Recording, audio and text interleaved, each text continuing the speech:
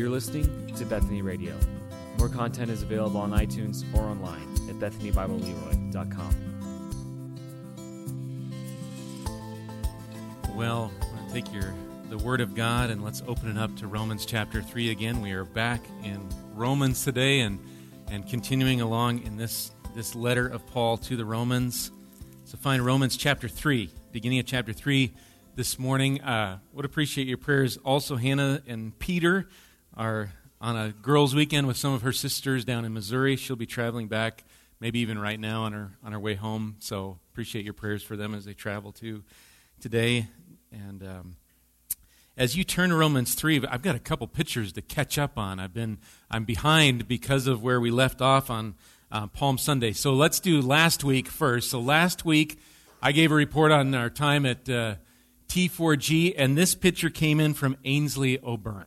And this was Ainsley. Now, Ainsley, I didn't write down all the interpretations so you can fill everybody in when we're over, but I think I was talking about this has something to do with remembering Christ. And leaders will fail us. Every human leader, pastor, speaker will fail. Christ will not. He is the same yesterday, today, and forever. And so we want to remember Christ. So thank you, Ainsley, for your drawing. I don't get a lot of pictures from Ainsley, so thank you. I get some, right? But appreciate that. And then there's one more from a couple weeks ago from Sonia Herbranson, and you can look at some of her other pictures. This you might not be able to see from there, but this brings us to kind of where we're at. This is a little recap of chapter 2, and we had looked at verses 17 all the way through 29, kind of speaking of this Jew, the Jewish person that has the law but doesn't do what it doesn't obey the law, and so it becomes they're just the same. They dishonor God in this, and so she's got down. They've got what the Jew has. They've got the right name. They've got the law. They boast in God. They taught. They teach. But what they do is different, and she's got number 4 there is kind of the don't be lazy. Somebody's sleeping in bed there, or I think number 5 is that idea of robbing the temples and what the Jew needs is that heart change to see the cross, Jesus. And so we're going to continue on that motion towards where Paul is taking us in the gospel. But thank you, Sonia. I don't know if they're here today, but thank you for that drawing as well. And for everybody, love it. Love to get those from you, all of you. Even adults, let's make the plea again. If you're adults, you like to draw, turn it in. I can show those anonymously. That can happen. So, but do that. Well, let's get to God's Word then. Let's hear from Him. In chapter 3, I'm going to read verses 1 through 8. That's where we're going to kind of camp today, and then we'll continue on, Lord willing, in the weeks to follow here. So let's read God's Word. Beginning in verse 1, chapter 3, Romans. So Paul asks here, "Then what advantage has the Jew? Or what is the value of circumcision? Much in every way. To begin with, the Jews were entrusted with the oracles of God. What if some were unfaithful? Does their faithlessness nullify the faithfulness of God? By no means. Let God be true, though every one were a liar, as it is written, that you may be justified in your words and prevail when you are judged. But if our unrighteousness serves to show the righteousness of God, what shall we say? That God is unrighteous to inflict wrath on us? I speak in a human way. By no means. For then how could God judge the world? But if through my lie God's truth abounds to His glory, why am I still being condemned as a sinner?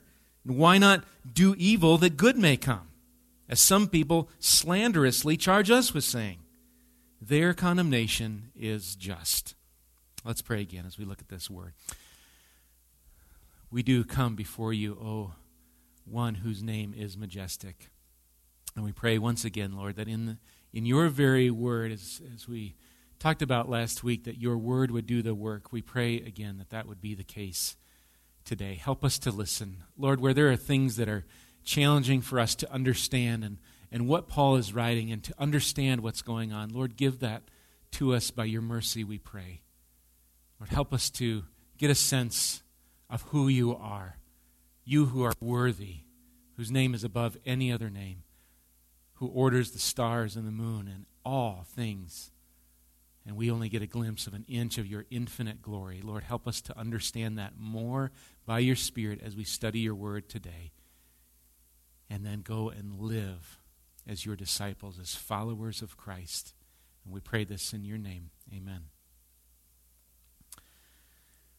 I have no light story to begin with, maybe just really a heavy question for us. Probably I've asked it before, but I think it drills down to where we're at today in the text. And here's the question for us to consider. Is God just?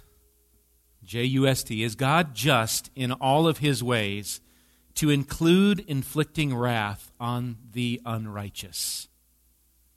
So, do you believe in this righteous God, and that in his righteousness he will punish every evil thought and word and deed that defies his rule? Is he just in all these ways, in his inflicting wrath on the unrighteous? I ask because we live in a day, and it's not unlike, I don't think, and say, well, this has never happened before. It's not like any other time in history. I think it's throughout, where God begins to be made in our own image. And we don't like to think of God in these terms, as we've been seeing throughout Romans 2, at least, this God of wrath. We'd rather talk about the loving God. Maybe we say, give me a happier God. I don't want to talk, oh great, another sermon on the judgment of God. Maybe that's the plea. Or I just can't believe in a God like that. Maybe you hear others say that. That's not the God I like to believe in. Or isn't he full of love and mercy, and so he's full of wrath, and how can this be? The idea here is how you understand God in terms of his judgments. We are forming, actually not we, Paul is, forming foundational bricks and layers to understanding and getting a firm grasp of the gospel. If we get this down and understand the foundation of God's righteous judgment and his inflicting wrath, not as just on a whim and just because he's just angry some days, but he is righteous and just in all he does, we get a firmer grasp of the gospel. And so in order to grasp the significance of the gospel, we continue along in Romans 2 and 3, actually 1 and 2 and 3 here, to see his justice, his righteous decrees, and his righteous and just today, his righteous and just condemnation of the unrighteous. So let me give you one phrase in case from here on out the eyes get heavy and you begin to drift away from me. Here's the phrase. So just hear this. Stay with me, please. But if you must, here's my phrase. God is right to condemn the unrighteous. God is right. Now I could say just, and I'm just trying to help us in maybe simpler language. God is right to condemn the unrighteous. Let me give you an overview of kind of the passage. We'll get to the parts. Here's what I find in the text today. I've got 3 kind of bullet points or outline.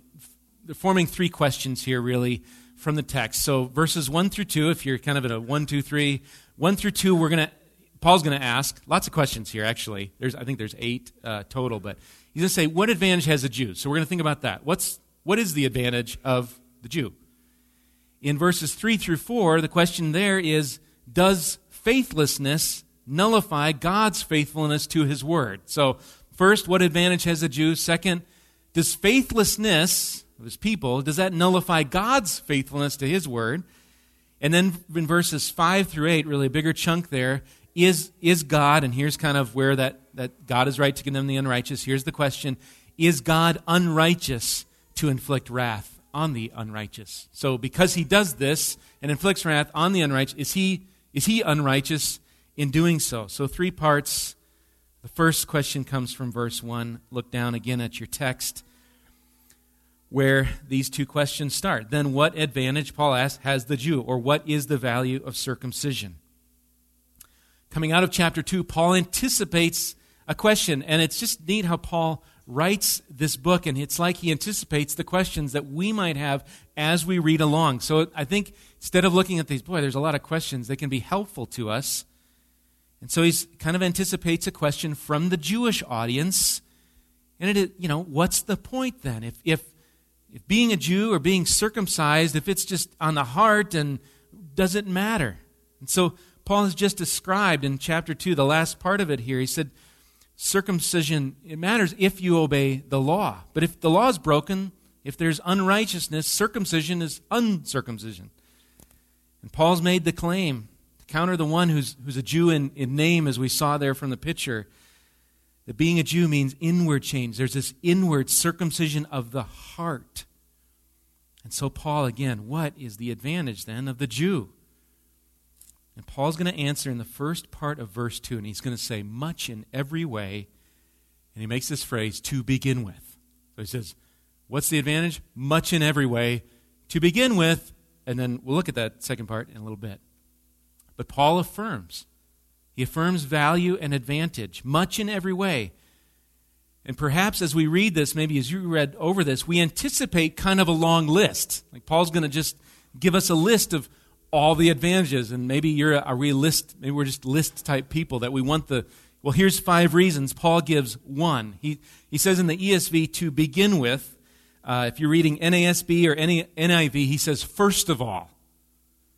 But then beyond verse 2, he never completes the list. It's just first of all, and you look, and where's second, Paul? Where is it? And it just doesn't show up. Which, by the way, side note, if you ever start a thought and you don't finish it, you're in good company. I don't think he's absent-minded, but there's a thought here, and then he just gets into the rest of his text. He gives 1. And perhaps, maybe, Paul's instead of saying, first out of a list of many, he's saying, this is primarily the advantage. This is first in importance. Maybe that could be. I'm just speculating there.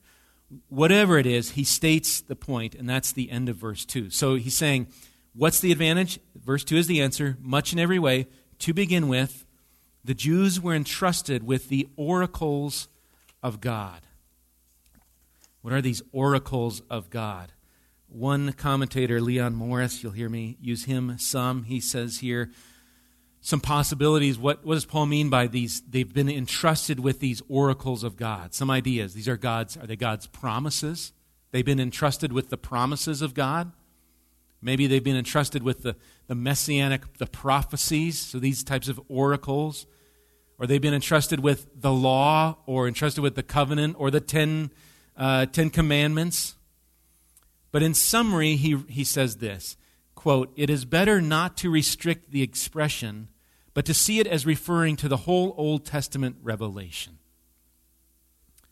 They've been entrusted with this revelation from God. The fact is, God has spoken His words to His people.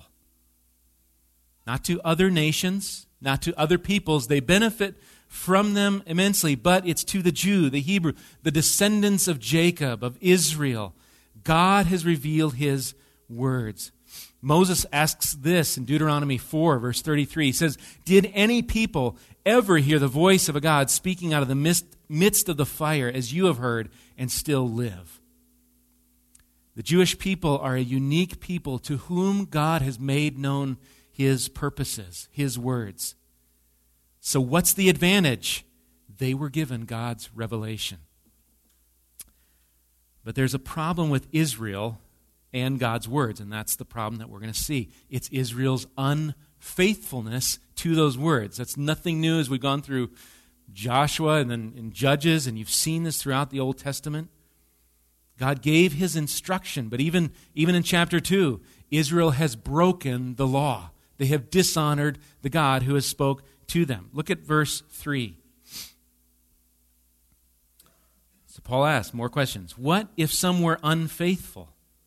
Does their faithlessness nullify the faithfulness of God? Again, these are questions, I think, number 3 and 4 out of 8, I believe, here. The questions keep coming. Does the unfaithfulness of God negate God's faithfulness to His word? So, in chapter 2, again, Paul's just pointed out those who would call themselves a Jew, they boast in the law, they assume they're teachers, they're guides to the blind, but they break God's law, they dishonor Him. This people, they were given this law of God, His revelation, they have not been faithful to it. So does that faithlessness nullify God's faithfulness to His word? Paul's answer, emphatically, verse 4, by no means. Let God be true, though every one were a liar. As it is written, that you may be justified in your words and prevail when you are judged. Paul says, no, by no means. God is true. And thus he is true to his word. He is not like unfaithful Israel. God gives the law, but unlike the Jew, he will not break any of his laws. He remains true. He's justified in his words, though men be liars. So Israel's unfaithfulness does not mean God is unfaithful to his promises. And there's great hope in this.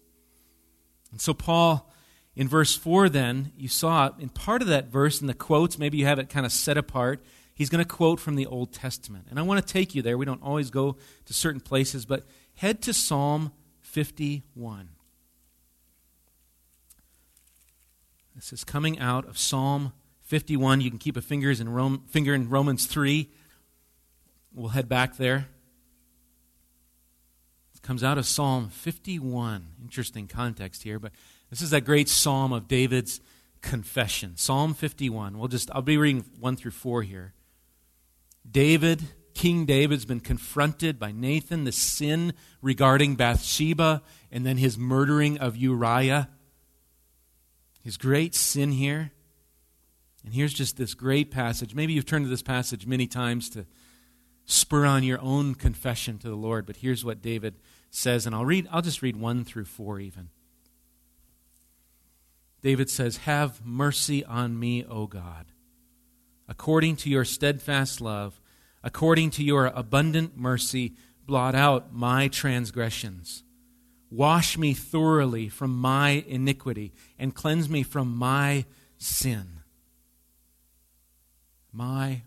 Do you hear the ownership of this? Verse 3, "For I know my transgressions and my sin is ever before me." And then looking to God, "Against you, you only, have I sinned and done what is evil in your sight, so that you may be justified in your words and blameless in your judgment." And you see there this connection to Romans 3. What's David saying here? He's saying, your judgments, God, against the unfaithful, they are right. When you judge a sinner for his ways, for his transgressions, you're right to do that. David doesn't make him right, but he sees this. God is vindicated. You are just to punish that sin, to inflict wrath on that sin.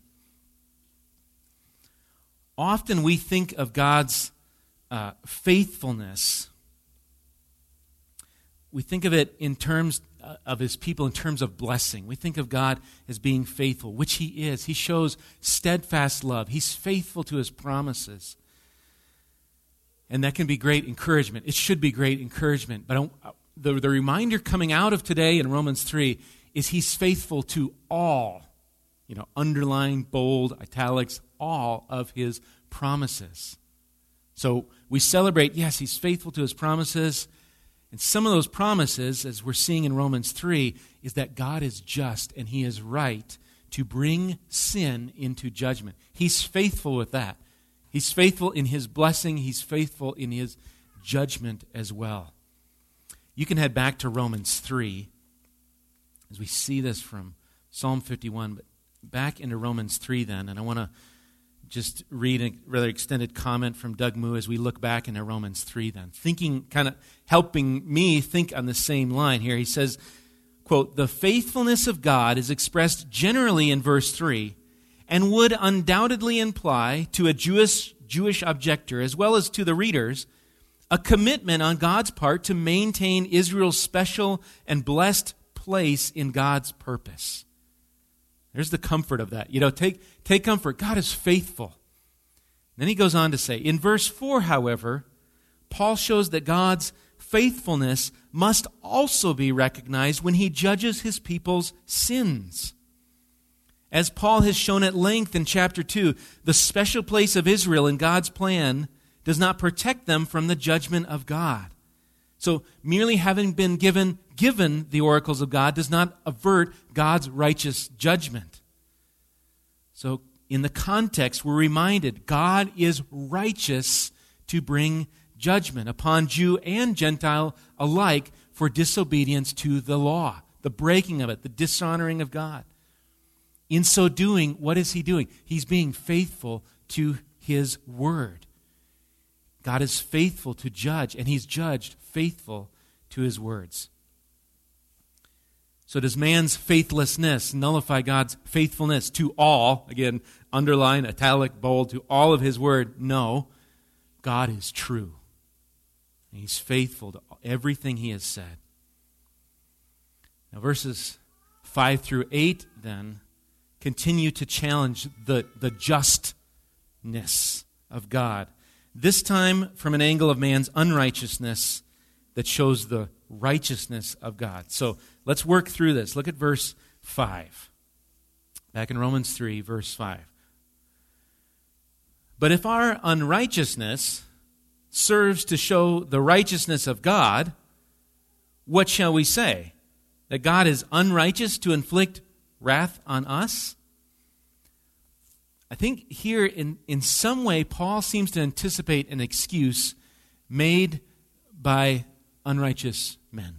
Here's the excuse. Here's how it might go. So if my unrighteousness shows God's righteousness, then why does he inflict wrath on me? Is not my unrighteousness helping to just shine or show God's righteousness? Again, Leon Morris explains their objection this way. Sin is simply giving God the opportunity of showing how righteous he is, the objector reasons, and so he ought not to punish the sinner. Perhaps I didn't think long enough, but I've got an illustration. You can tell me later if it's helpful or not. If not, just throw it out. But imagine this, to put it in a way to try to understand it. Imagine I get pulled over for speeding, and the police officer issues me a ticket for speeding. But instead of accepting the blame, I just got to think through this. Instead of accepting the blame, I make the case here that, actually being pulled over and the ticket, it actually justifies the police officer's existence. It's part of his work. And so if I had not sped, if a ticket had not been issued, then the police officer's authority would not have been shown. So in turn, you see I'm twisting this around? So my error actually promotes the policemanship. So my speeding promotes this officer. And instead of being ticketed, I should actually be thanked for justifying the authority of the police officer. Like he ought to thank me. I shouldn't be in trouble because I've made his authority real, or I've shown his authority. Now, whether you're still with me or not will depend on how great that illustration was. It's just absurd. It's an absurd argument. And I think that's what Paul's getting at here in verse 5 as well. This is not godly thinking. And so he explains also at the end of verse 5 there, I speak in a human way. Is God unrighteous to inflict wrath on us? If our unrighteousness somehow brings him out, kind of shines on him, Paul answers in verse 6. It's the same really statement that he's used in verse 4. Look at verse 6. By no means. For then how could God judge the world? Again, emphatically Paul says, no, this is not the case. And then he concludes with a question really to make the point. How then could God judge the world? And here we're edging closer as we march through chapter 3 and we get to the glorious hope of the gospel. We're going to see all have sinned, and yet God's justifying work in Christ that's coming. But we see this climax. The entire world is judged in sin. He is right to judge them. Yes, the sinfulness of the world, it illuminates God's righteousness, you could say, but that doesn't acquit the sinner before God. Man's unrighteousness, that of the world, it's worthy of and deserving of the wrath of God. Because he is righteous in his judgment. He is just to judge. And so then we come then to these last verses, 7 through 8 here. And he says this, more question. But if through my lie God's truth abounds to his glory, why am I still being condemned as a sinner? See that thought line? And why not do evil that good may come? As some people slanderously charge us with saying, their condemnation is just. if my lie promotes God's glory, if my doing evil really promotes good, it would seem then that God is unrighteous to punish sin, if it promotes his glory. And here Paul seems to be answering even a personal charge here. Maybe it was some in Rome, maybe elsewhere. You see him where he said in verse 8, as some people slanderously charge us with saying. Maybe it's a charge, I think, towards Paul's preaching of the gospel and his arguments to really exalt the righteousness of God amidst the sinfulness of man.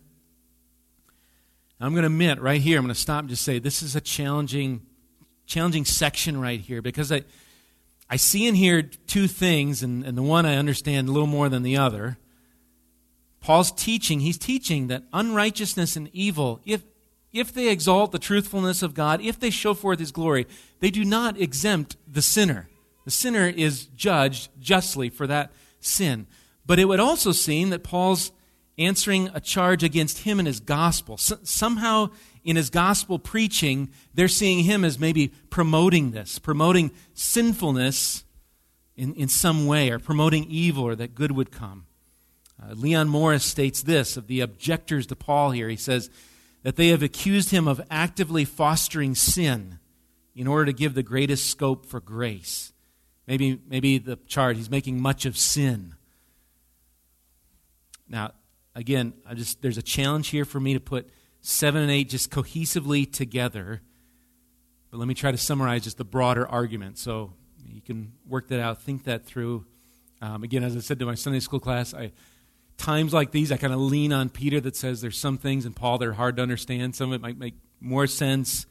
There's some challenges. But here, let's not miss it for what Paul, I think the text, where it's going, this justice of God, the justness of who God is in his judgments, that he is right to inflict wrath and condemn the sinner.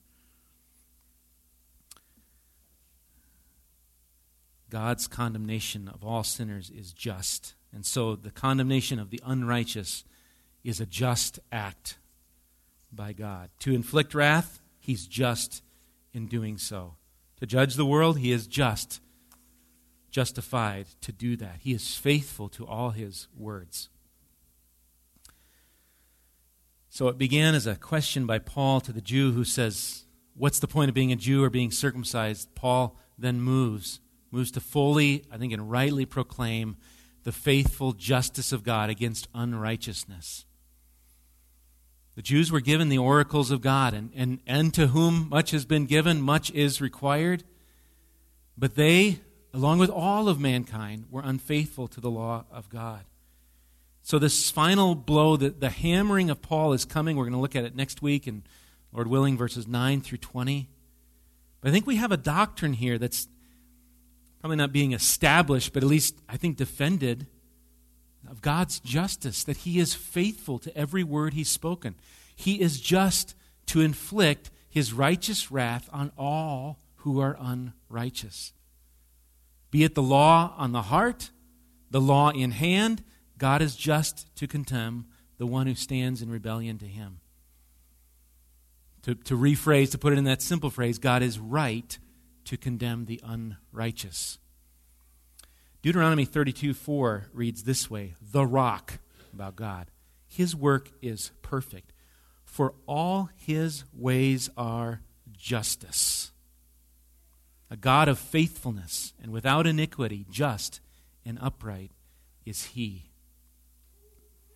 David acknowledged this in Psalm 51, where Paul went.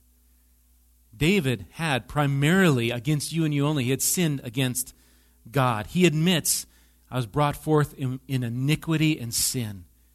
And he acknowledges God delights in truth in the inward being. And so David affirms, Lord, you are just in your judgment on sin. My sin. You heard how many times? My transgressions, my iniquities. You are just to judge me for my sin. But it's the same one that David runs to for mercy, as we read. The beginning verse, have mercy on me, O God, according to your steadfast love. According to your abundant mercy, blot out my transgressions. Wash me, he goes on to say, cleanse me. As we looked at last week, one would come from David's offspring, Jesus Christ. And on him, God's wrath would be, as we're going to see, fully satisfied. And sinful man, by faith in Christ, might be declared righteous. And in all of this, God remains just. May we build upon us a gospel foundation of God's justice to rightly bring judgment upon the unrighteous. He's right to condemn the unrighteous. May each of us see our need. I realize it's not, as we go through Romans, boy, we've heard this before. Do you hear almost the repetitive nature of this? To drill down, let us get a foundation of the judgment coming, the righteous judgment of God upon sinners. You and I, who have rebelled against him. We are in need of mercy. And may we see that mercy in the only righteous one, Christ, as we march towards chapter 3 and then in and look towards Christ. Let's pray.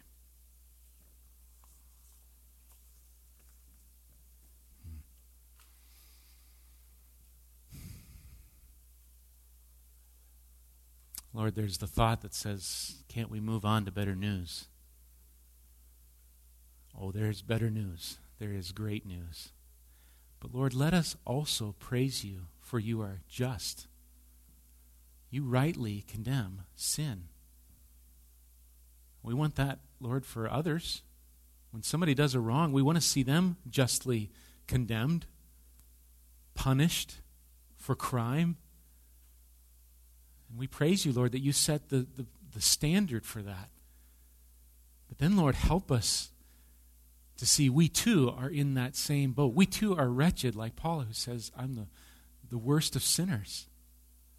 Lord, may we not look around and say, oh, look at an unjust world, and miss having eyes to see our standing with you. Lord, if we know Christ, if we who are gathered here know you through Christ, then it is sheer 100% mercy by you to show us our need. And so I pray in this prayer as we close this sermon that you would show each one here that need. Lord, help us not to come away from this thinking, I've heard that before. Yeah, I know about the justice of God, including the preacher. Lord, may we see all of what we deserve and then look and continue to look, pleading for your mercy in Christ, your sure salvation in him. Help us to see this clearly and rejoice in you. In Jesus' name, amen. You've been listening to Bethany Radio, a production of Bethany Bible Church in Leroy, Minnesota.